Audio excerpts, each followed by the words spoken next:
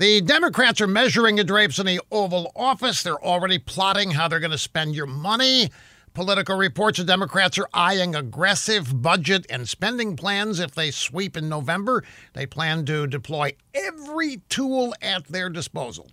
And Democrats are sick and tired of strict budget caps, the threat of automatic spending cuts.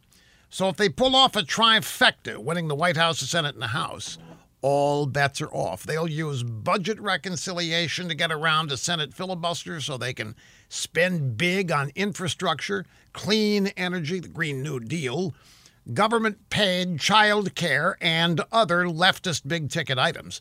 Senior Democrats are not hiding it. They plan to disperse trillions of dollars on their budget fantasies.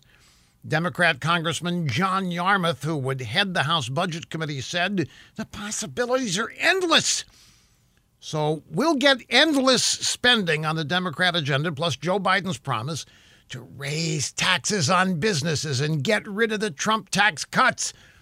Add it all up, and here's what we've got. Businesses fleeing the country again, massive recessions again, low economic growth again, millions of jobs down the drain again, prosperity out the window, the American dream destroyed. This is what Democrats have to offer. It's what they want to offer. It's what they do best. Do not doubt me, folks.